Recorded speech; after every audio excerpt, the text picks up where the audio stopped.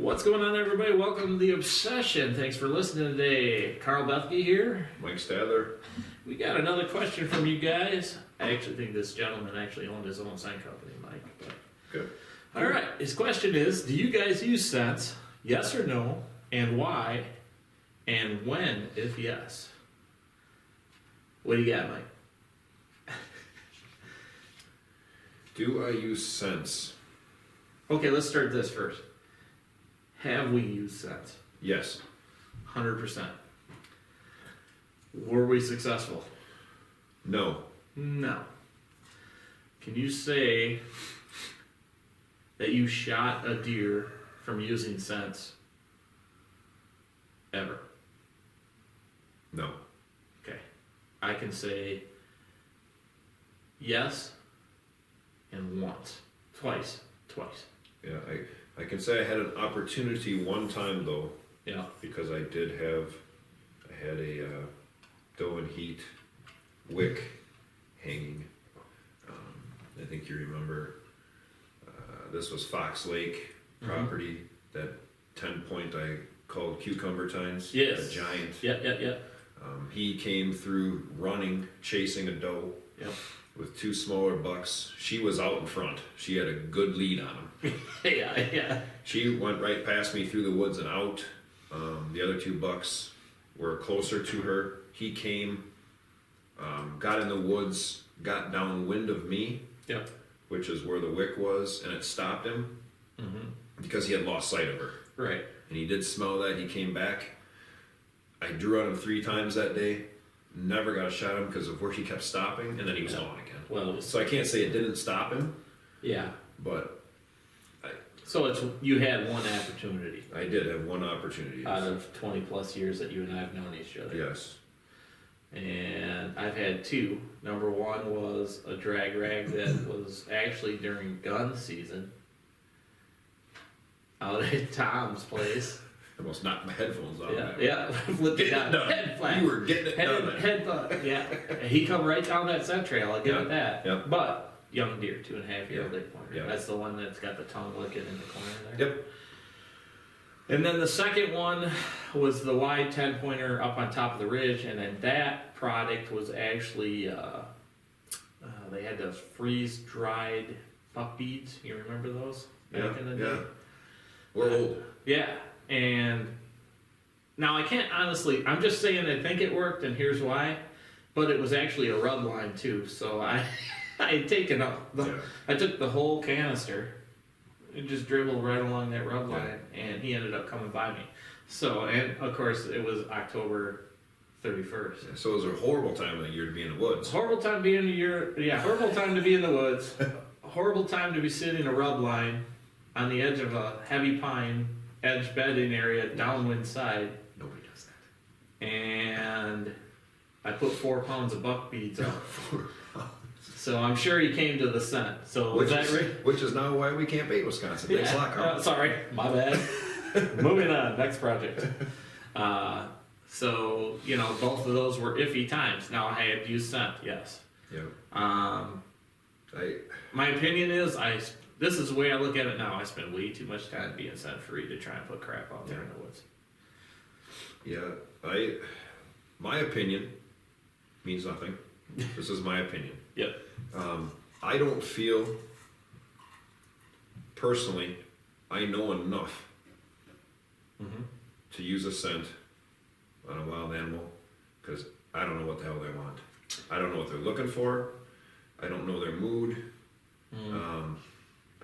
That's a really good point. And I think I'm pretty smart at a lot of it, but I don't want to bash scents.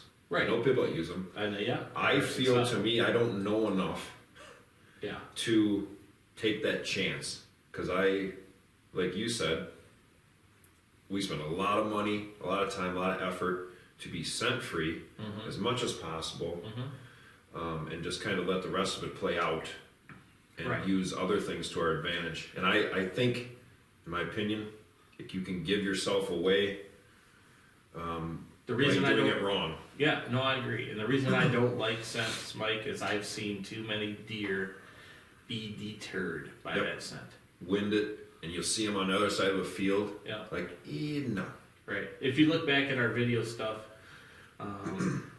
recently, one of the guys, JR, had a giant buck come into a doe decoy, and he had put doe estrus all over the backside of that decoy, and there was 2 live does right there with him, and he came across chasing the one adult doe, and the 2 fawns were there, and he stopped that doe. The adult doe stopped. He walked up, kind of turned, seen the other deer, and he walked up. As soon as he got a whiff of that scent on that backside of that decoy, he swung around and moved at a high rate of speed. How many times have we seen deer do that if we have a sense? A lot, yes.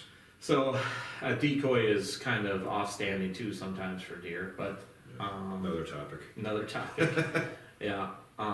Yeah, there was something there he didn't like, and the only thing that I know was there was the scent that he put on the back of that deer. And then he never got a shot at that deer. It kept moving away. So that's the most recent example you could see. You guys check it out on YouTube.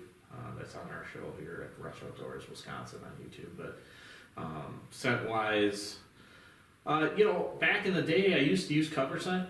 I'd use fox piss, put it on my boots. Mm-hmm. And I think that's somewhat... I had deer track me right to the tree and not freak out about anything. Mm-hmm.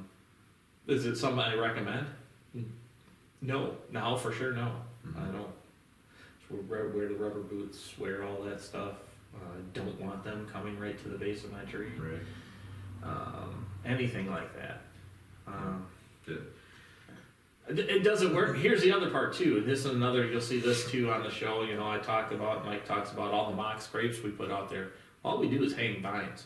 Yeah, there's nothing we don't put anything in that scrape. And there's a reason for that. Because once the deer get on that, there's plenty of scent left by them animals. Yeah. And then now it's their own social structure. So we're allowing them, we're giving them the social structure that they need to help keep them together, that so-and-so is here and so-and-so is there. I've got to put more scent here, or my fawns do it, or vice versa. It continues throughout the year, and these deer will use these mock scrapes throughout the entire year, and we've used 0 scent. And scent seems to be getting more and more expensive. The other part of it is people are coming up with all kinds of ideas. There's the freeze-dried stuff. Companies that actually sell their scent in little refrigerators at places where you're paying like $40 an ounce because it's fresh buck urine or it's fresh doe and estrus or whatever. Educate yourself once on how they make their products. Yeah. Like, here's fresh to me. Like, you follow the buck around and he pees in a cup for you. Quick, dump it out. Nice. That's fresh. You can't get any fresh. That's fresh. That's fresh. Yeah. If you have a mock scrape and the deer use it all year and he comes in there and pees on it, guess what? That's fresh. That's fresh. Yes. Yeah, because every mock scrape I have has a tree stand on it too, and a camera. So I know when everybody's doing stuff. Yep. I've walked up to stand. That's the other thing. Don't walk up to your mock scrapes or anything like that. Start fingering them. Just, it's cool, whatever. Oops, sorry. But, just don't touch the stuff. That's their social area. It's like, when you see a group of individuals and they're doing their thing, and just let them be. The same with your deer. It's like your prom date. Stay away till it's time. That's a good point. I like that analogy. That's perfect. I got to get some ice water on that one. Yeah, I know a lot of people, and maybe the listener that sent this in probably isn't going to like our answer. Probably. And we're not trying to offend anyone. I mean, I just, and I'm saying I don't know enough. Yeah. I think you need to know a lot, and I don't know that that's possible. To know what to use, when to use it, where to use it. It's just, if you think about all the factors that go into a scent. I've never seen a deer do the same thing twice with scent, which tells me there's too much a variable there for me to use. Yeah, and it not that it don't work. Yeah, not that we want to get into this subject either with calls. Oh, yeah. But it's no different than a call. A grunt one day, it's the next day the same deer. could be two different results. Yeah, you'll see that too in some of our videos, and Michael and I will do it too. You'll see us both do it. When we call, there's an initial apprehensive call. So kind of like, hey, are you over there? Mm-hmm. And you can tell by what the deer does, whether or not he's receptive or not. I mean, how many times have we seen a mature buck, we hit him with a fairly aggressive call, and he's like, nope, tucks tails and go. Yeah, he's gone. Now, I've seen that same buck, when he's a little more aggressive, a week later, and he'd just come storming in and kill him. Yeah, you got nothing. You don't want nothing to do with whatever you think you're doing. Oh yeah, you're gonna see what's going on. Yeah, I'm coming. Yeah. Oh really? He says. Yeah, so scents are the same way, I think. My take. Your take. Less is more sometimes. Agreed. And I've said this to a lot of my friends that are listening to this are gonna laugh because I tell them a lot of times, hey, less is more sometimes. in a lot of things, and I don't know. I just too many variables for me. Well, to me, less scent means more bucks on my wall. How's that sound? Yes, I don't. I don't know many people. I listen to and watch Jeff Sturgis a lot. Yeah. I think he's very knowledgeable, very smart. Yep. He'll tell you not to use. There's a guy that he's dead set against about every call, scent, Yeah, well, he'll tell you very seldom, yeah. He won't use scent, I don't think, at all. Oh, at all, no. And I know he carries a call. Yeah, and it very, very rare does he even want to use a call. Oh, yeah. But again, different property too, different deer, patterns. But and that's a guy very successful also. Yeah. And, and obviously he's, going to be that bigger name than we are right now, but the proof is in the time and the number of deer that people put down, and which scent company will be like, I don't like those guys no more. Well, of course, but we're doing this. We're telling you the truth to try to help people. This is what we see. Yeah, and I don't. Do you know anybody that uses it that religiously that's killing deer? No. I know a lot of people that use it that have killed a few deer. Mm-hmm. I got a couple friends that use it all the time. Swear, I gotta get. Yeah, but they're not shooting. They're not dripper and this and. Dude, I did that dripper thing. I did that dripper thing for like 5 or 6 years. I remember. Just because I'm like, God, this is how I got to do this. I can make mock scrapes by using these drippers. Well, here I get hundreds of dollars in scent.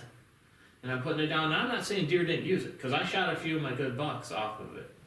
Okay, I'm not going to say that, but I'm not saying they're coming distinctly to that dripper, because all those deer were shot on either the edge of a food plot or the entrance transition to that food plot, or a food plot.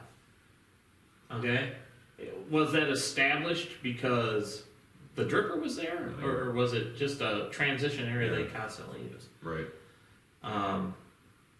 I've had more luck in the last 4 or 5 years doing the mock scrape setup that we do now, that you see on Jeff's stuff, Habitat Solutions, Whitetail Habitat Solutions, than I ever did with scent. That's a plug, Jeff. Don't forget us out there. Yeah, remember us, Jeff. We appreciate it. But I mean that. Yep. I tell you, one time when scent changed my life, I spilled a doe piss in the center console of my truck. Awesome. And I almost had to get rid of the truck because I could not drive that thing anymore. It was horrid in there. New carpet, It was bad. Yeah. I mean, it's potent. Yeah. Well, you ever see the people put it on their bodies? I've seen it. I'm like, don't do that. I have seen it. That's not good too. Now, scent-free sprays. We use those. A ton. Yeah. And everything. Scent crusher. Yep, we do use ozonics. Ozonics. I don't always carry my ozonics, I'll be honest, but I always scent crush my stuff. Yes. And the reason I do that is my real job, my first job, my job that I was at for 25 years was in the meat industry. So meat industry, you have listeria and all that stuff. And there's all these chemicals to kill listeria and all of that stuff. Well, they talk about microbes and all of that, so you get that knowledge no matter what level you are in that facility. Yep. When you start looking into antimicrobial information, silver lining and all of that, our clothing that sunblocker makes us, all of that. Insect crusher and how it works with ozone. Anything carbon activated. Ozone. You learn that any sweat or anything like that makes microbes, and then you start to stink. Humans stink anyway. If you're breathing, you stink it. I stink a little bit right now, probably, and I just got out of the shower. Yeah, you stink a lot. I hurt my feelings if I had any. You ain't got no feelings. Thank you. But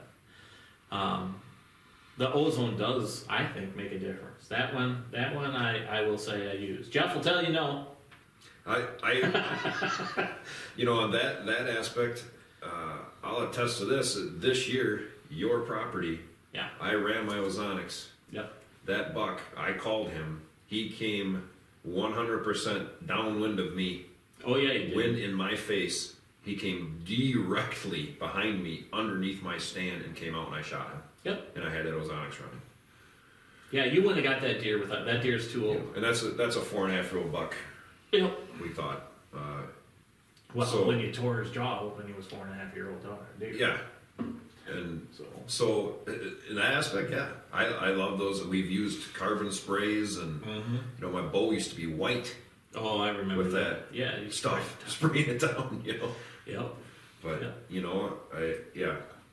scent wise, we're not big advocates of scent like doe urine or dominant buck or any of that. I absolutely despise spraying it on my properties anywhere.